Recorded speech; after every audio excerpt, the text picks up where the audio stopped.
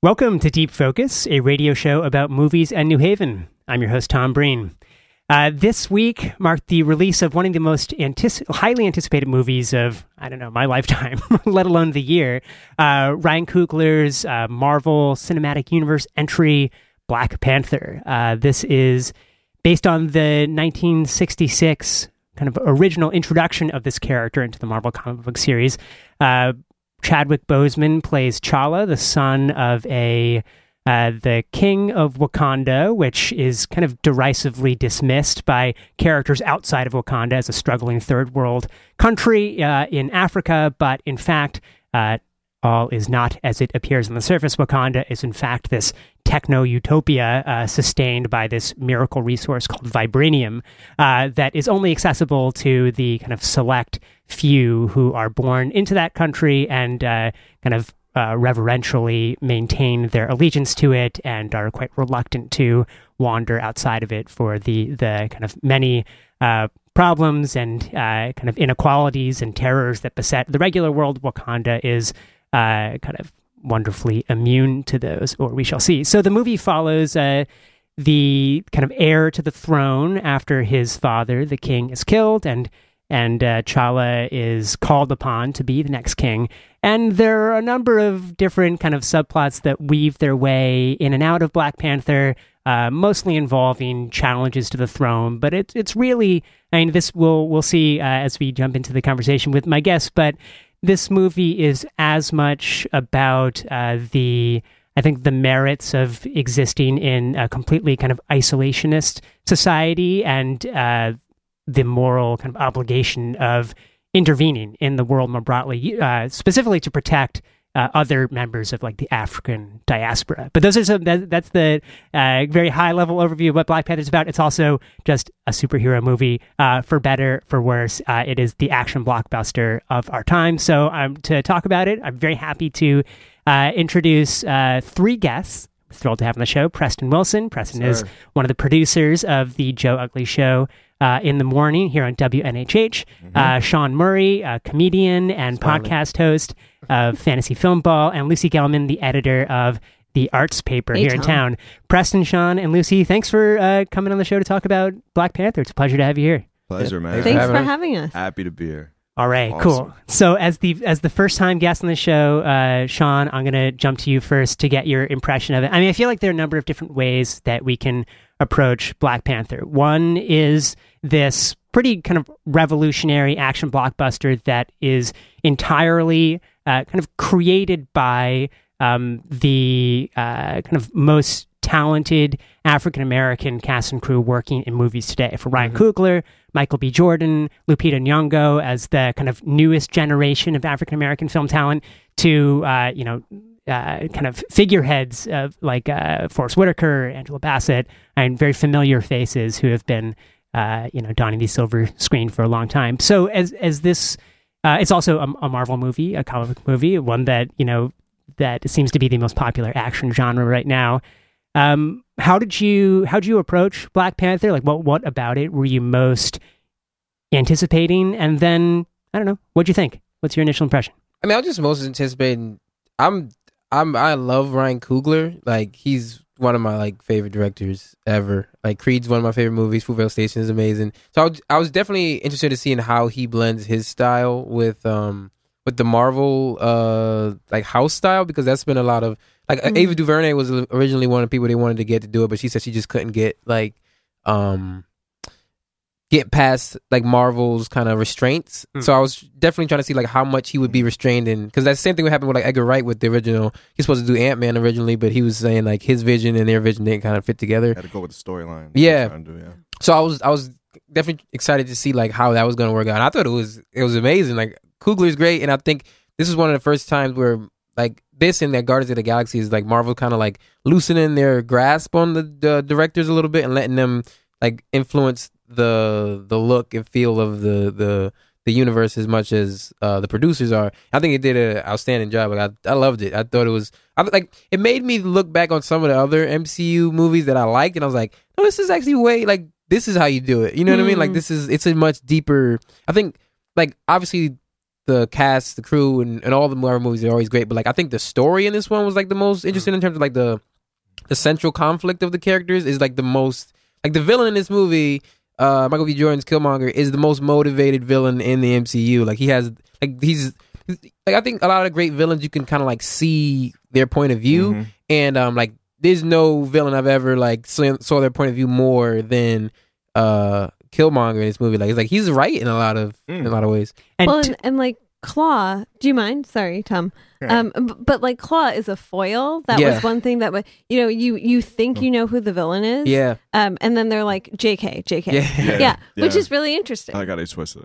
So Marvel, I mean, talk about an aspect of like the Marvel house style that has really hindered a lot of their movies, like completely forgettable villains, right? I mean, Marvel has a wonderful way from Captain America to Iron Man to the Avengers series. I mean, they have a wonderful way of creating these totally like idiosyncratic, funny, flawed, very human protagonists, and then they're up against, this always like universally banal like super villain who's trying to destroy the entire world, and ultimately he doesn't get to destroy the whole world, and then we're on to the next movie where someone else is like it's completely I can't even call to mind any villains, even the big one in the Avengers. I don't even remember his name. Loki, right? I mean, they're massive ambitions, but ultimately they reveal nothing about the characters themselves. Exactly. But there's certainly a lot of attention paid to the superheroes, and you also, I think you're right on in bringing up the struggles that Marvel has had in terms of a house style that washes out the unique nature of directors. I think maybe Taika Waititi with the latest Thor movie is bringing a bit of that Ragnarok. own Really unique humor. That. And then also, I mean, Joss Whedon as the director of the Avengers movies, I think fell a bit more victim to the kind of universalizing nature of Marvel. But Preston, did you find this a successful kind of melding of the unique sensibility of Coogler with this kind of massive, epic American action movie franchise of Marvel movies right now? I think Coogler did a fantastic job on it. And I think the best part I loved about the movie is he brought the sense of realism into it, just what would happen. And what I was most anticipated about this movie, it brought a what if factor. What if colonialists didn't go to Africa? What it would be like? I would love that fact. And the thing I also love about this movie is if I have offspring, God forbid me, but I can take my kids to this and they can feel represented in the movie. I never had that as a child. We always were like the sidekicks, and we're always like that token person, like right there in every other superhero. I never had that main person. Yes, I had my Blades. Yes, we had our Catwoman, but we finally had that main person, which I'm really happy about. And you never really get that whole type of stereotypical, just side feel, like we were just pushed to the side. Everything was focused, like even just the scenes, how I loved, like we were part of like a whole council deciding political decisions. I thought that was beautiful. So everything I anticipated with the movie I loved, and even more. So that's to answer your question. I put a little extra into it. I didn't mean to. No, that's perfect. I mean, I think that as much as I enjoyed the Spider-Man Homecoming movie from this summer, I feel like Donald Glover's character in that is a perfect encapsulation of what you're just expressing frustration about. Like, he's great, he's funny, he's memorable, but he's like the epitome of a side character, right? Exactly. He's like struggling for any kind of screen time. Yeah. And I think that he does something, a little bit different than most side characters in his like slouchy ambivalence and like half-hearted, just like trying to make life as a part-time, crook in Spider-Man Homecoming. But talk about someone with superstar charisma who's ultimately relegated to the side of the sidebar. Exactly. That is not the case in Black Panther. Exactly. No. All right, Lucy, we've spoken about this movie a few times since seeing it on Friday, and I think that I am a huge fan of Ryan Coogler. I think Fruitvale Station and Creed were near perfect movies. Yeah. And in particular, later in the show, we're going to be talking about how, if we could recast or redirect a classic movie with this team, how would it be different? And I feel like Coogler's already done that with Creed, like taking Rocky and turning it into something completely his own, but also managing to keep the like inspiration, idealism, and like naivete of Rocky. But I feel like with Black Panther, thematically totally on board, and also like and we'll get into that whole like isolationist interventionist thing, and also responsibility to like African diaspora. Fascinating. Love that every single character, especially ones in positions of leadership, all black. And that's I hear represented in about their it. production value too, right? I mean, from costuming to hair, skin color, to the setting, like everything is very proudly black and positively black. I found that this movie did not elevate what I appreciate so much about Ryan Coogler, which is exactly what Preston brought up, the realism and the intimacy of movies like Fruitvale Station and like Creed, where even in this blockbuster boxing movie, we are like burrowing into the head of the illegitimate son of Apollo Creed and the kind of the anxiety and the ambition and all the stuff that drives him to do, whatever it is he's looking to do in that movie. Here, I found things a little too, just in terms of like this is a criticism of Marvel movies more in general, washed out into the kind of action spectacle of this, most popular of American genres right now, where ultimately all of these fascinating characters are made like subservient to a lot of CGI kind of silliness at points where it's difficult to really invest myself in characters I believe in because there's, this like bright, fantastical waterfall, like sprinkling water all over their heads. I struggle with the loss of Coogler's specificity and like the massiveness of Marvel. Do you feel? I think what do you that's think? fair. So first of all, I want to, and maybe we'll talk about this. Can we just talk about how everyone in the cast is a beautiful human? Like I'm the only woman in the room, but I don't know that I'm alone in saying I could look at Chadwick Boseman and Michael B. Jordan for like 8 hours, 9 hours. And this movie like bears their chests, we get to see. I know. yeah. No, I was like, oh, please take your shirt off again, please. Yeah, but everyone in the movie is beautiful. This is also a movie kind of that is a treat for the eye. So the costumes are gorgeous. I do think some of the CGI maybe pulls you back from that. Like I'd be very interested in talking about that. Actually, one place where I thought, so this was for me one of my first superhero movies, so I actually which is ridiculous. I know. Yes, I know. I totally agree with but Tom. also I know. I guess Probably inconceivable. Is it a principled objection to superhero movies, or do you no, just... I just grew up not watching a lot. I watched a lot of PBS as a kid. My parents were very controlling about what I could see in the movie theater and on TV. So I just somehow... We just unlocked the cage that Lucy was in, by the way, to let her... So I somehow, made it through my 28 years without seeing a lot. I've seen Spider-Man on a plane, and I saw Spider-Man on a plane. I saw Spider-Man on a plane, yeah. Gotcha. But I just haven't seen the way it was designed to be. Exactly. Yeah, you think he's gonna like clamp onto the wing or something like that. No, I just haven't seen a lot of. Oh, and I saw Doctor Strange. There you go, 3. We got 3. Yeah. You said only 1. Yeah. These people. Yeah. 3. No, I saw that for an appearance on WNPR that never came to be. But so this isn't a genre that is familiar to you or below no. you. But I want to talk about the question of whether or not Ryan Coogler. I'm afraid of like saying that wrong. Whether or not he was handicapped by the Marvel universe. Because the one thing for me that I wanted more of in this movie was the women. Like they were so badass. They were so amazing. And it's also like, Preston's pausing. I don't know. But so I feel like it gets to this point that actually in contemporary feminist circles, right, people talk about a lot, which is the fact that in feminism, like the way our history books frame feminism, writes women of color out of the movement largely, right, when women of color have always been at the forefront of the feminist movement and very responsible for like everything good, everything interesting and revolutionary and inspiring that has come out of the feminist movement, and then have been systematically excluded from that history in most American history books. And so in this movie, I wanted more, like every moment that I saw women doing like amazing technology. And it was so amazing. But I wanted even more of that. And I was like, oh, this men thing is really interesting too. And I want more of the central conflict.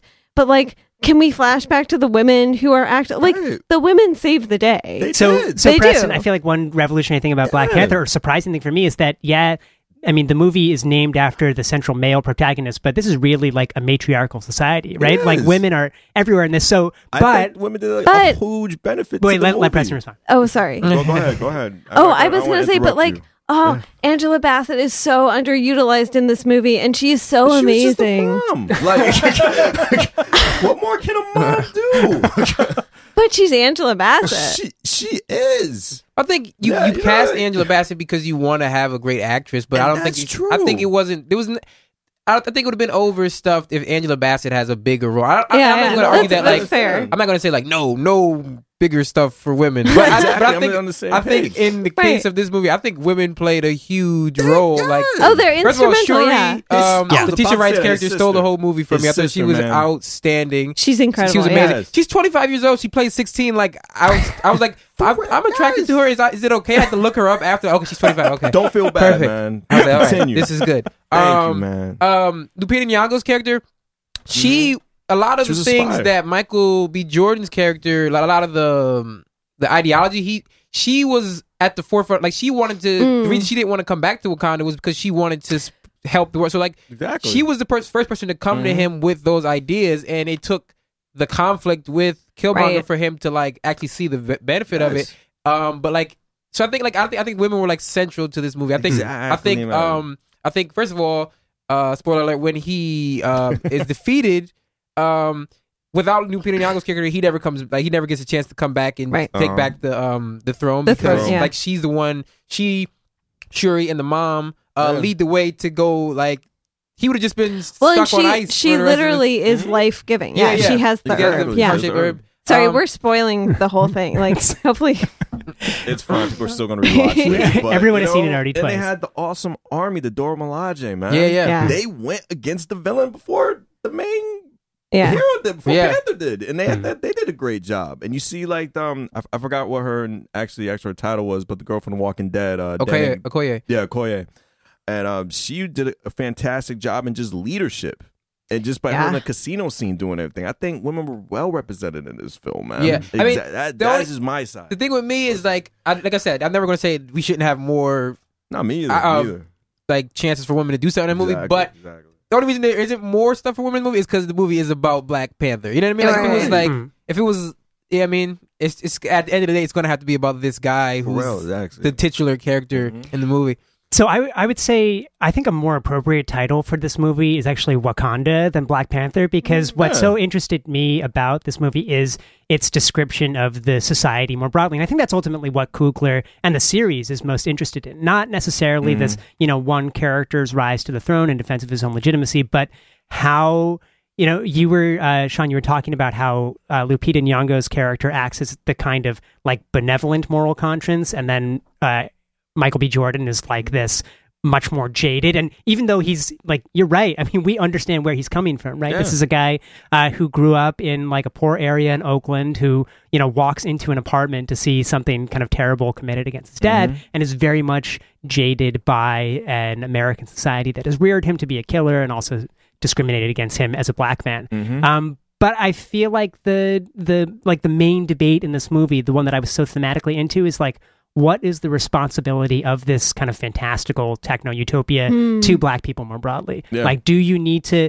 like, do people with the resources and the money and the ability go out and protect, or do they kind of protect themselves? Was that we'll go to was that something that like that's what I was most interested in about issue. You know what I'm saying? That was really his main issue. Yeah. Like, you have all this great technology and all these great resources that benefit you and benefit your country, but there's a whole bunch of black people surrounding this world that are facing tough times. You should help us out. I get his motives, and that created, unfortunately, an evil in his heart and a hatred in his heart that it should be just more just for those people and try to benefit for himself more than helping others. So that's why he had to go down. But I totally understand your motives, and that's why he's probably up there with my favorite villains in that whole entire universe, because he brought a sense of realism to it instead of just pure world domination. You know what I'm saying? But go ahead, Lucy. I'm sorry. No, Sean. No, go I was for gonna it. say I was talking to a friend of mine, my friend Stash, who's the co-host of my podcast, Fantasy Filmball. Yeah.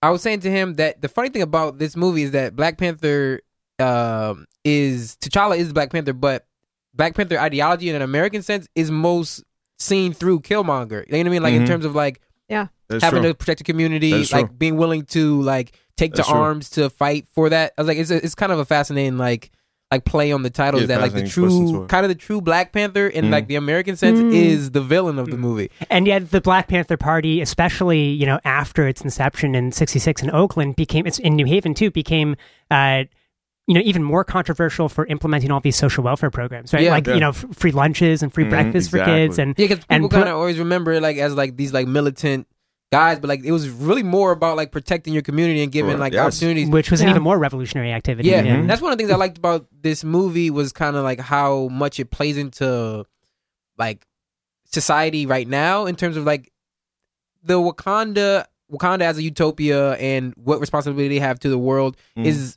specifically Black people in the around the world is fascinating in the sense if you look at it, Wakanda as America, what responsibility do the Americans have as like the greatest quote unquote greatest country in the world? What responsibility do we have to people who are underprivileged around the world? And that's I don't know. I didn't expect. I mean, Coogler's amazing, but I didn't expect it to be that much like of the times like have a social impact beyond just like the central Black conflict. yeah. Well, and, sorry. Oh, go ahead. Even like America within itself, it's like an onion. There are layers and layers and Yeah. layers. But all the time, I think there's this discussion about how wealth is so so highly concentrated among very few people in America. So a couple weeks ago, Dr. Cornel West spoke at Yale, and he was talking about how, Tom, what was it? Like the top 1% holds Right, so like more the wealth. top three, net worth individuals in America hold more wealth than 100 million people in the United States. Or something like that. And so when you think about, and of course, even when you think about the person who's in the White House right now, think what if we had a society that was more in line with socialism, it would look very different. Like it would look very different within our own country. And certainly if we then distributed more humanitarian aid to countries that really needed it, that would also be revolutionary. Whew, this is great. All right, let me reset just for a second for our go ahead, man, listeners. go ahead. You are listening to Deep Focus on WNHH-LP, New Haven's home for community radio. I'm your host, Tom Breen, and I'm talking with Preston Wilson, Sean Murray, and Lucy Gelman about Black Panther, the movie that really for the past 2 years since Black Panther's cameo in, was it the Captain America Captain movie? America Was the Civil first War, one? Yeah. yes, sir. That, Chadwick Boseman kind of showing up in that Marvel Cinematic Universe movie that has really precipitated years of anticipation of this latest installment in that series. I feel like I really want to touch on the topic of Afrofuturism because that is one that I think a lot of folks have been associating Black Panther with, and I think it's kind of hot right now. I mean, Lucy went to a Black comic book festival at BAM a few weekends so ago. good. Last that was weekend, very yeah. There much was one. very much Oh, it tied was up so in good. this, Wow, okay. this idea of kind of intersection of science fiction and also the That's awesome. African American experience. I think Beyonce in like a short movie Lemonade, definitely Janelle Monáe with stuff like the Arch Janelle Android. Monáe. It's Me kind too. of promoted this subgenre of science fiction that has been around for decades now, that looks at the African American experience through the lens of science fiction. And so I wonder, maybe I'll go to Sean first and then hop around. Is that what did you think of this movie's depiction of Wakanda as this like techno utopia, as this Afrofuturist world where people are kind of blissfully inhabiting tall skyscrapers and hovercrafts and stuff? I mean, I loved it because it's kind of like what Preston said. The most fascinating thing about Wakanda is the idea of Wakanda is kind of, even though it's a fictional place, it's the realization of what Africa could be like if it was untouched by colonizers. You know what I mean? And like the ingenuity of Black people, the like the fact that like if Africans were in control of their own resources and they weren't like being mined by other nations, like what they would be able to accomplish. Because a lot of like, people like in popular culture, you think of Africa as kind of this like kind of a wasteland in a lot of respects, but like that's not the fault of Africans. It's a lot of the fault of like people who came into that and like are using that land for benefit of other countries and not the countries where those resources are being mined from. So I think it's amazing. It's like the ability, like vibranium is just fascinating. Shuri being like the smartest person on the planet. She's 16 years old. Like because there's this thing called the extremist armor in in comic books where basically Tony Stark has the ability to like call upon his Iron Man armor from under his skin. Yep. And she kind of created the extremist armor for Black Panther way before Tony's able to do it in the movie. So it's like she's way ahead of where Tony Stark, who has unlimited resources and is thought about in this universe as the smartest person on the planet, a 16-year-old black girl in Africa was able to do that like at 16. It's amazing. I don't know. Afrofuturism just like is, I thought it was an amazing job of like just showing the possibilities. And just one thing about that character Shuri, who I agree totally steals the show. I mean, whenever she is on screen, is like the most delightful part.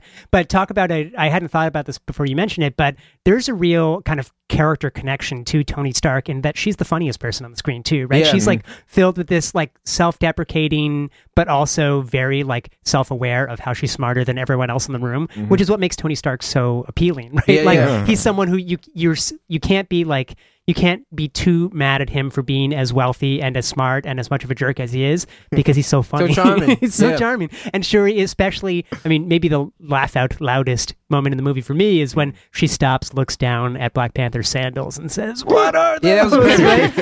Perfect. But I feel like that they're was great. channeling her inner, like, comic indignation that Tony Stark has. But Preston, I feel like, so what Sean brought up about how Wakanda represents, what Africa and kind of all black civilization could be without the millennia of raping and pillaging brought on by kind of imperialist interveners. I feel like I've heard that a bunch in the context of Afrofuturism and Black Panther, but just to maybe be a bit of a devil's advocate or push back a little, I feel like I'm getting a lot of flack for this when I go on the Joe Ugly show and bring up this point. Okay. But I feel like this is very much a fantasy, right? This is not necessarily imagining what could have been. This is like projecting into like the like vibranium is not a resource that could have been better mined if it weren't for imperialism and kind of mass capture and destruction of Africa. This is very much like an idealized projection of like the best in ourselves, in humanity. I mean, I don't know. I wonder, is this a specifically is this a story about specific African ingenuity, or is it about the what happens in a world devoid of warfare and discrimination and kind of mass pilfering? I mean, it's like this is a very specific African story, but I also wonder like how much of this is a fantasy and how much of this is this could have been this way. Maybe, I don't know, maybe there's not a difference between those two. It's a great point, I'm on the fence about it. It's yes and no. Yes, being the whole thing is fantasy. I mean, you got this big meteor that just smashes down on Africa, can erase this whole country of all this technology advances and all these interesting minds and these 5 awesome tribes that form this beautiful nation called Wakanda. You know what I'm saying? So that is the fantasy aspect. And you saying about this like whole warfare, and I don't want to answer your question wrong. There's no wrong answer. There's no wrong or right answer. Definitely no wrong answer. It's the possibility of could be because in a way I really can't answer that question because we may never know what's going to happen. You know what I'm saying? Like, what if the colonists did not come to Africa? What could have been like in that time? You know what I'm saying? There was people double crossing each other with the same skin color. You know what I'm saying? So we don't know what necessarily is going to happen in that. So I really can't. You can go ahead, Sean. Yeah, sorry to cut you off, but absolutely, that's one of the things what I was thinking was like, it is fantasy, but so is the idea of no colonizers. Like, you know what I mean? Like, that's the idea behind it. Like, it's fantasy because we never got to see that. So even if, like, the imagination of, like, of course, like, Wakanda is the idealistic version of what you could imagine. But it's like, if we got a chance to see it, then we would ever say, oh, wait, no, this is what happens when it doesn't. You know what I mean? But since that never happened because colonizers came over, this is all we have to go on. And I'm pretty happy with it. You know what I mean? Like, exactly. I like to imagine Wakanda could exist. Yeah. Lucy, I know you're a huge fan of Janelle Monáe and of the Archandroid and Electric Lady albums, and I wonder if you can answer what you want, but this is the question I want to throw your way, which is, I know you kind of, there is no hesitation in your love for those works of art, and I wonder what you see in those that you think Black Panther also brought in its Afrofuturism, or maybe what I know that, different media, it's music, and this is a movie, and we've even spoken about the music in this movie yet. But I wonder, speak about the soundtrack. It's so good. If you could, off the cuff, just talk about in a sense or two, what is it you love about what Janelle Monáe does, and what is it that, I don't know, maybe you want to see more of in Black Panther, or maybe you saw? I don't know. But, well, I mean, I think to a certain degree, it's kind of apples to bananas, though, because Janelle, like, the Archandroid is an opera.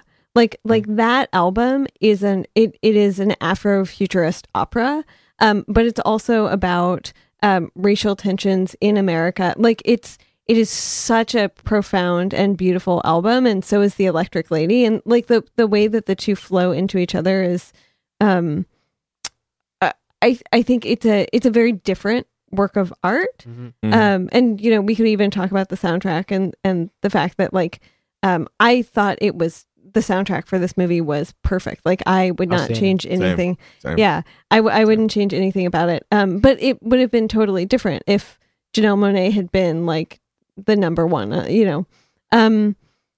That said, I mean, I think where there's overlap is, again, like the visual references in this movie, actually. So Janelle Monáe is someone who, like, her work speaks for itself. You could love the Archandroid and the Electric Lady and never see a video of hers, but when you see her videos and even her live performances, that adds another layer on top of it. And I think in this movie, when you think about the costumes, amazing. The amazing. costumes were. I had a tweet where I was like, I don't even care if, like, the only thing I want is, like, Black Panther to get a Oscar nomination for costume and production design. Like, it's just outstanding. Wait, favorite costume?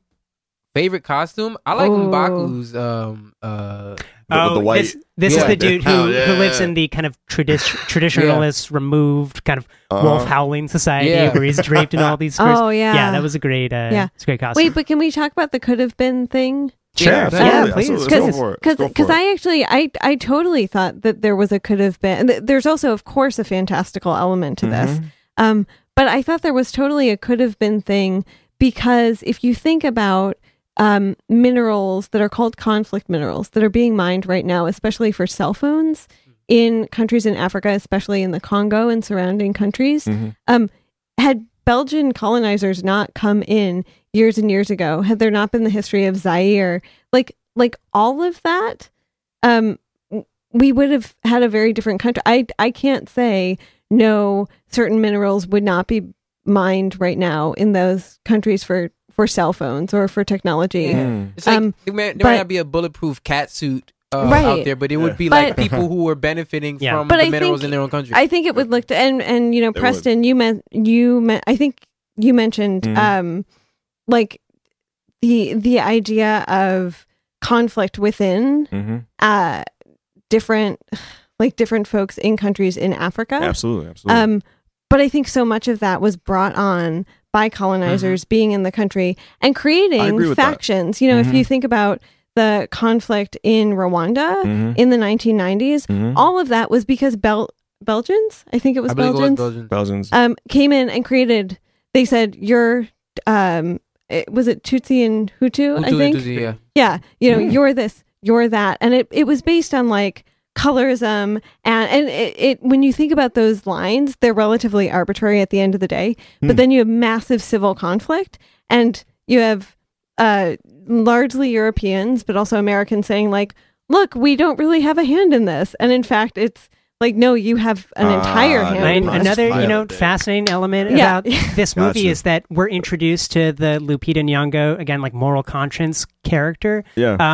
Not in a conflict between kind of European colonizers and kind of victimized Africans, but in a kind of Boko Haram style kidnapping of this group of young Muslim women who are being ferried off to whatever terrible fate they have. This is besides and we've spoken about the two kind of non-black characters in this movie, Andy Serkis as Ulysses Claw, and then Martin Freeman as some CIA agent. But I mean, I think that it's, very much focused on conflict kind of within the African diaspora, even, between Black Africans, as much as it is about the kind of negative intervening force of white Europeans. Before we go to the second segment of the show, I want to, Preston, you are a producer on a show that is so much about hip hop. And I feel like this, as we've alluded to, the soundtrack of this movie, Marvel, there's an excellent, there's this YouTube series called Every Frame a Painting, in which Love this it. film critic breaks down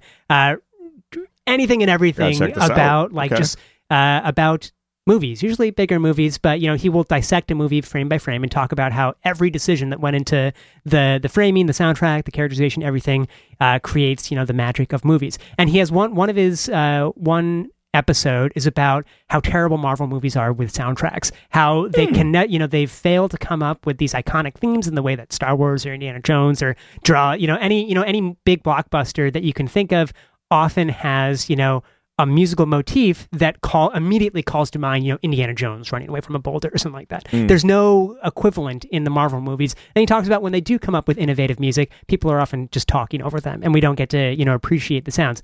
Here we have Kendrick Lamar coming up with the soundtrack for Black Panther in, I don't know, I just want your impression of it. What do you think of the music? How'd it work for you? I thought the movie was really great. Words can't really describe it because like if Kendrick said that Black Panther soundtrack was his next album, I'll believe it. Honestly. Because he didn't have to even name the thing Black Panther. He just brought issues that were just going on in the world and just put it within that universe. And I thought that was amazing.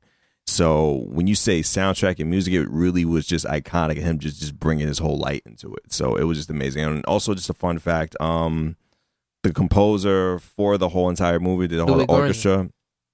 Ludwig Göransson. Yeah, Ludwig Göransson. He did rap albums for Childish Gambino and did like other Did TV Community shows. score, Community yeah. score, everything. He's That was amazing. his actually first big superhero movie. So to get that on his belt, that's amazing. He too. also did Creed and Fruitvale Station. Oh, Yeah, is he that did. right? Yeah. He Oh. did. So he's definitely good friends with Ryan. So Yeah. So it all ties together, and I think it was just beautiful just for debuting with everything. So that's how I feel about the music. It was just extraordinary. Yeah. I can't disagree. I mean, I loved it. So good. Is- I don't know. Is Sean, do you have anything to say about the music in particular before we go to the fantasy film? Yeah, I bar? got a lot of things. Go right ahead. Well, man. first of all, Yeah. I love Every Frame of Painting. Tony Giles is amazing. I'm sad to see that it's not running anymore. But I always disagreed with that because I thought the Avengers. First of all, I don't think there's that many scores that are iconic past like the 80s, where like most movies don't, like people don't talk about movie music. Star Wars and Indiana Jones are tied to a specific time where everyone was watching these movies. True. I think Good point. the Avengers score is iconic. I think the Same. Guardians soundtrack is obviously iconic in a different way.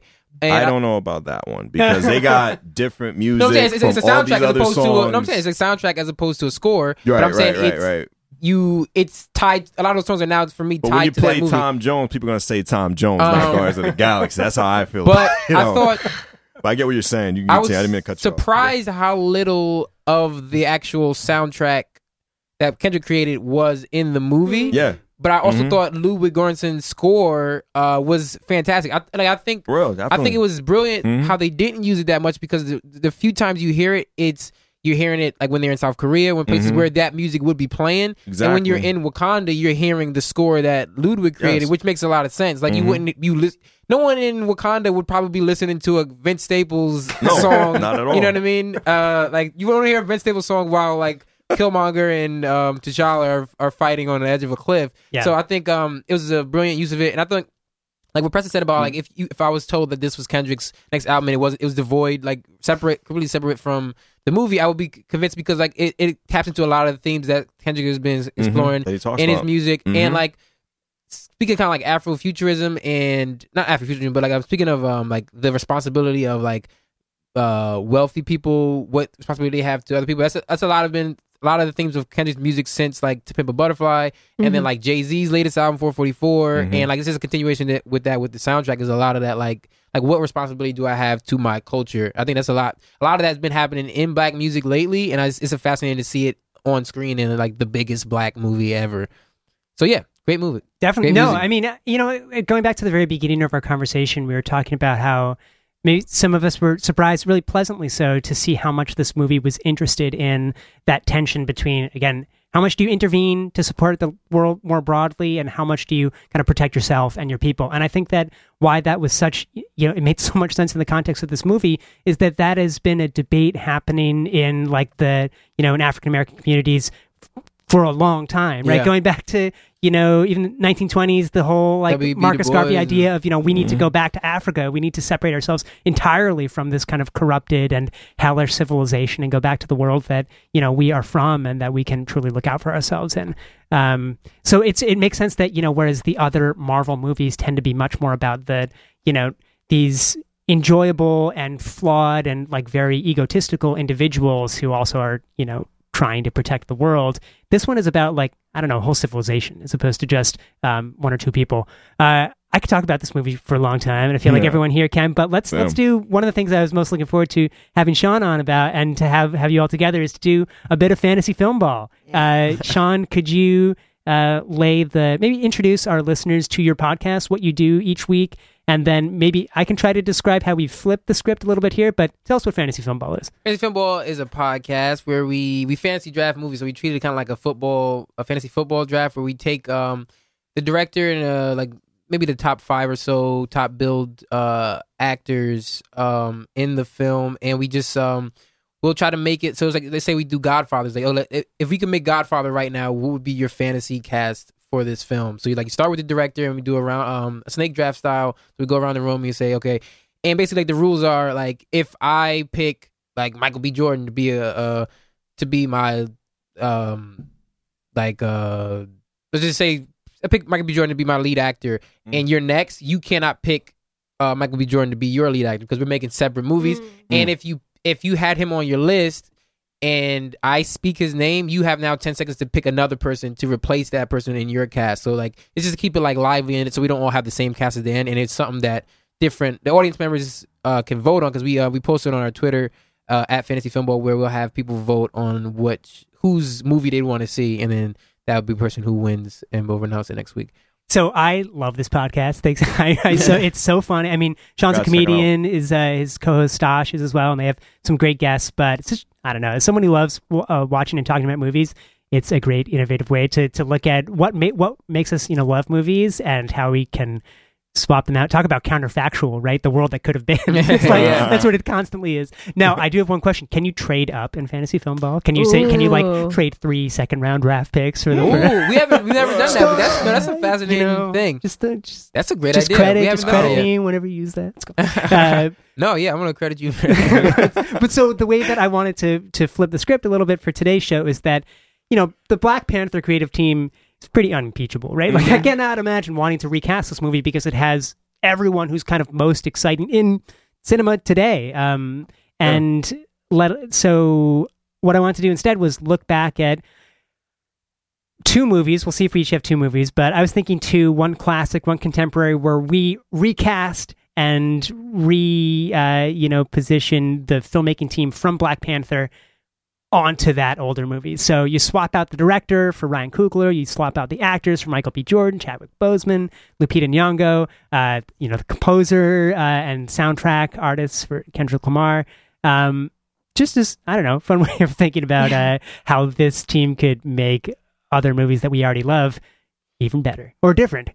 So I wonder if I don't know. Do you, Sean, since you're the Fantasy Film Ball originator, are you up for kicking things off with one pick? And then let's go to Preston, me, and then Lucy, and then we'll snake back around the other way to end with Sean. Sounds good. All right, so what's your first pick? Our first pick would be Heat, Michael Mann's 1995 film Heat. Wow. One of the things I loved about Black Panther so much was the conflict between Killmonger and T'Challa, and I thought it would be fascinating. It's a similar conflict to me in a lot of ways in Heat between De Niro and Pacino. Like, that was that's one of the great like that scene at the diner is like one of the legendary scenes in Hollywood. And I think Coogler, I would want to see him do anything. I think I love the look of his films. Rachel Morrison is a great cinematographer. I'd love to see her do that. I would love to see like Michael B. Jordan in the DeVito Macaulay role, and Chadwick Boseman in the Detective Hannah role, and just see them like face off for like the entirety of a movie in like a different setting. And I think it'd be interesting to like to like ascribe a level of like how, first of all, it's amazing how Michael B. Jordan, Ryan Coogler finds a way to put Oakland in all of his movies. I was like, when I saw they started Black Panther in Oakland, like that's amazing that he found a way to He put. tied it to himself, yeah. Yeah. And What's also that like Black about it? Panther's coming from Oakland Yeah. originally too, right? It works on exactly. It was Coogler and amazing. It was historical- perfect.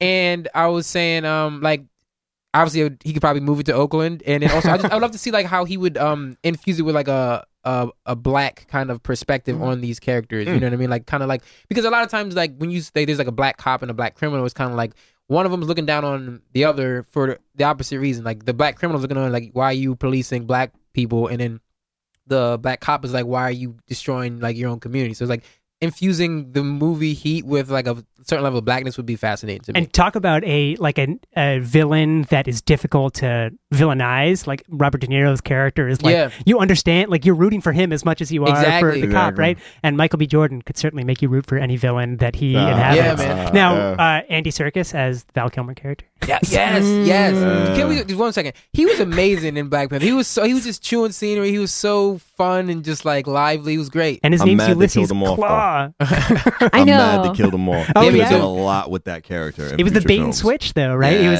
set up as you the didn't villain, but expect in it, which fact, I Yeah. understand, but I'm mad they killed him off. that's a great pick, though. Yeah, I he did. was All so right, good. Preston. So wait, is that your classic or your contemporary, or is it just one? I guess that's just my classic. It's kind of on the line. Yeah, All right. it's like it's in the middle, but All right, Preston, give me one pick that you would swap all of the Black Panther team into.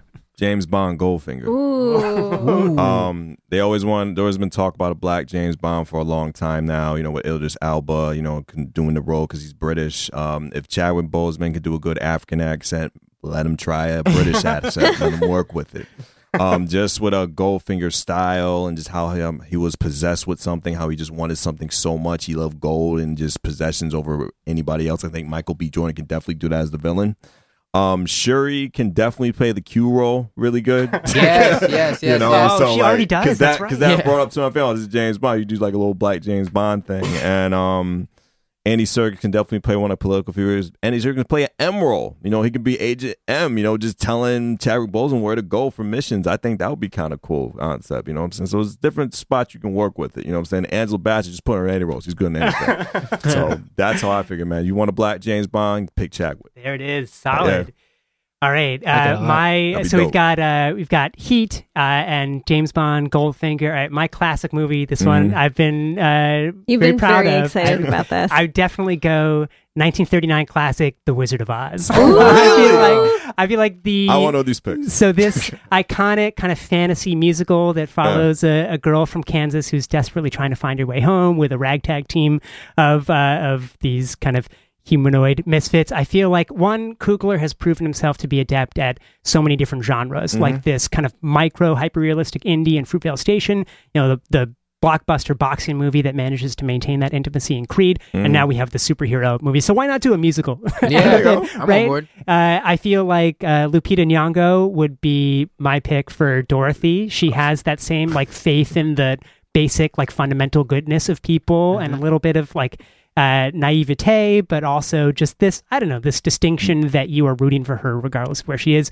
Michael B. Jordan, I think, would make the perfect cowardly lion. I knew you were gonna say In that. Yes, that that'd he is be like awesome. he brings to every character, especially in Fruitvale Station and Creed, this wounded masculinity where he's constantly trying to prove how like tough a guy is, but he's also, he's a sensitive and vulnerable Yeah. dude. And I feel like the Cowardly Lion is maybe a comedic take on that, but man, that guy can roar, but ultimately he's incredibly self-conscious about whether or not he's a true man. And then who better to be the man behind the smoke and mirrors than Andy Serkis as the actual Wizard of Oz. That's Someone, cool. Andy That's Serkis cool. probably best known not by his face, but by his many motion capture performances as Caesar in the Planet of the Apes movies, as Gollum in the Lord of the Rings movies.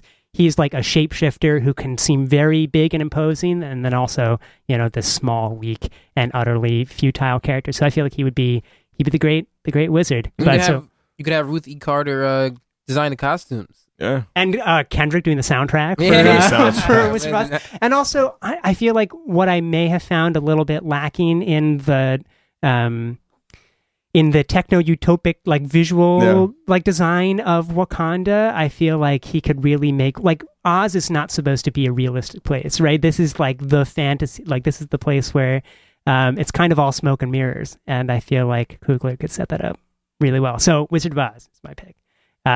Lucy? Oh, well, my contemporary No Great Surprise is Mean Girls. But because it would be so much better with this cast, and I'm gonna get a lot of flack from maybe people who are listening because some people see Mean Girls as the perfect rom-com.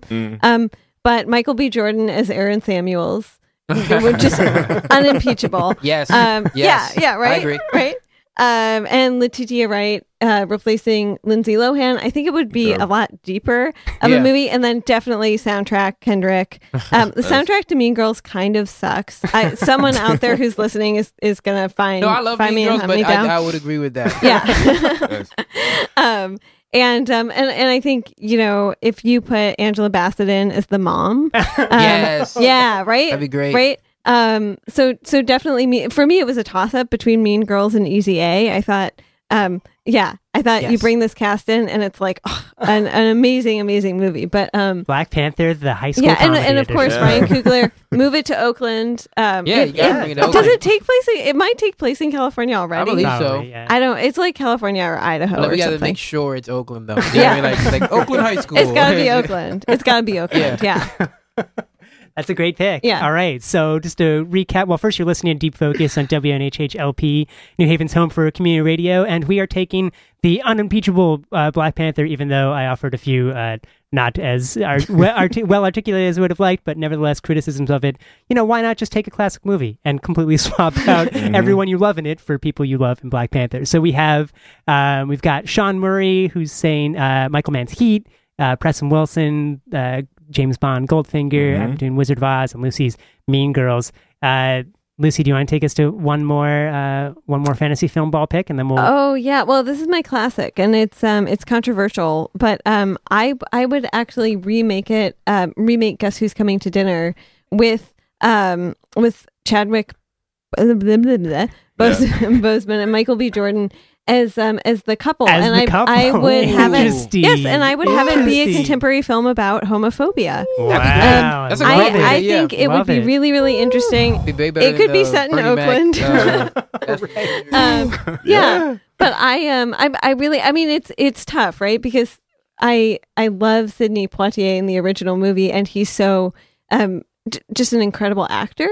But I think as a contemporary film, kind of catapult it into the contemporary moment. You really brought it Which to time. Black Panther also, but which we also have with Black Panther. That's it's a very timely movie, and so that would be my pick. And Go ahead. oh no, I was just gonna say, I outside feel the like box. Boseman, especially in this role, embodies the incredible, overwhelming dignity that Poitier, Yeah. however limiting that feature was for his many characters over the years. That's what one associates most with him. And I feel like Boseman, as the upright son of the murdered king here, he's he's someone that you just love. But did you have a No, I was gonna say comment on that? that's a great pick because that's one of the things we try to do on Fantasy Film Ball. If we do a classic movie, an older movie, you a lot of times you look at the plot or the story, and this wouldn't fit now or it wouldn't be as resonant. So we try to I don't want to say scale it up, but try to adapt it to this current social atmosphere, and that's a perfect way to do that for that movie. Angela Bassett instead of Katharine Hepburn. Yeah, yeah. No, that's amazing. She's just amazing. I just love She's her. great. That's great. Yeah, have Forrest Whitaker and Angela Bassett as the couple. Oh, my yeah. The parents. goodness, the Oh parents. man. Yes. That would be Disapproving insane. and then ultimately won over. That's great. All right. My contemporary pick is going to be another genre that Coogler has not quite worked in. If The Wizard of Oz was fantasy musical, this one is the comedy and kind of neo-noir, and that's the Coen brothers' 1998 classic, The Big Lebowski. Nice. With I haven't quite figured out which actors I would put in which roles, but definitely I put Andy Serkis in John Goodman's Walter Sobchak role, in that he's this big blustering fool of a man. I think that I would put Daniel Kaluuya in the lead Jeffrey Lebowski, the dude role. And that Kaluuya, I think he's probably best known from being the lead in Get Out. He is really good in Black Panther. I don't think he's given too much to do, but there's something about the way that he carries himself. He is such a brooding presence on screen, and I feel like that kind of self-seriousness combined with the absurdity of what's happening around you in a Coen Brothers movie, I think would make for a really funny combination. And then as I would probably put Michael B. Jordan as Donnie. I haven't really thought this one through, but I feel like I someone in that role of the like thankless, put upon, naive person. I feel like Jordan can do anything, so why not put him in the Donnie role I was as well? just thinking about that. That'd be fun to see him in that kind of like goofy role. Yeah. So I'm going Big Lebowski, recast of Black Panther. All right, Preston. My turn. A Mission from God. Let's go to Blues Brothers. Oh, nice. I think Chadwick. I'm sorry, I messed up his name. He has a good voice. We already saw the James Brown biopic. He definitely can sing and dance. Same thing with Michael B. Jordan. He can definitely do his thing, like on the stage, just dance. He was dancing hardball, for goodness sake. And they can definitely do it. They have a great supporting cast. M'Baku can definitely be part of the whole band. You know. Andy Serkis could be chasing. He could be one of the top cops chasing these guys, you know what I'm saying, just around the country. I think Blues Brothers would be a great fit. And you could bring the whole music with Black Panther and tie that into the whole film, which would be really good. If we can bring it to like not...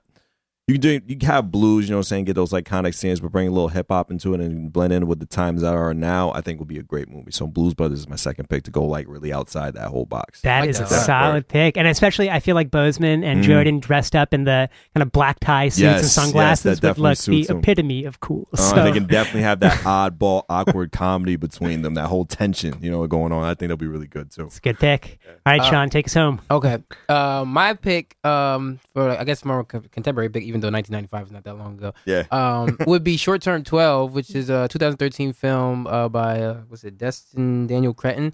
It's a story of this Brie Larson plays this person who works at like a home for like it's like a foster care facility. Yeah, and she just kind of, it's just a story of this woman, and she's trying to connect with these kids. It's just having a hard time. It's specifically the story of this Lakeith Stanfield was the first real role I've ever seen him in. I loved him, and he plays one of the older kids who's going to be put out of the program because he's turning 18, and he's struggling, and she's trying to like balance her life with like her care for these kids, and like sometimes she's like worrying if she's crossing the line between like being too attached to the kids and not focusing on what's going on at home.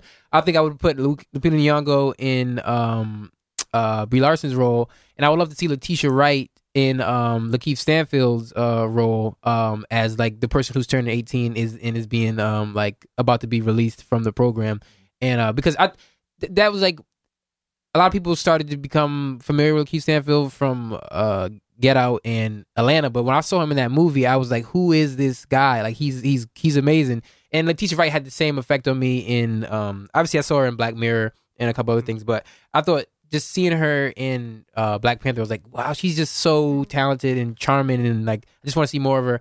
And I don't know, I didn't want to like focus too much on just the men in the cast, because I think the women in this movie, like as we spoke about earlier, were just incredible, and I want to see like a chance for them to do a little something. That is an inspired pick, and definitely that was the first time I noticed Lakeith Stanfield as well. And what so defines that character and also Shuri is how precocious they are. Right? Yeah. I feel like they're so young and they're so unexpectedly just mind-blowingly brilliant. And I feel like I'd be interested to see Letitia Wright play a more, wounded character like Lakeith Stanfield's character there, because he's really, that character's hurting, right? And he's channeling that hurt into his art, but he like suffers more than he like delights in how talented he is. Yeah.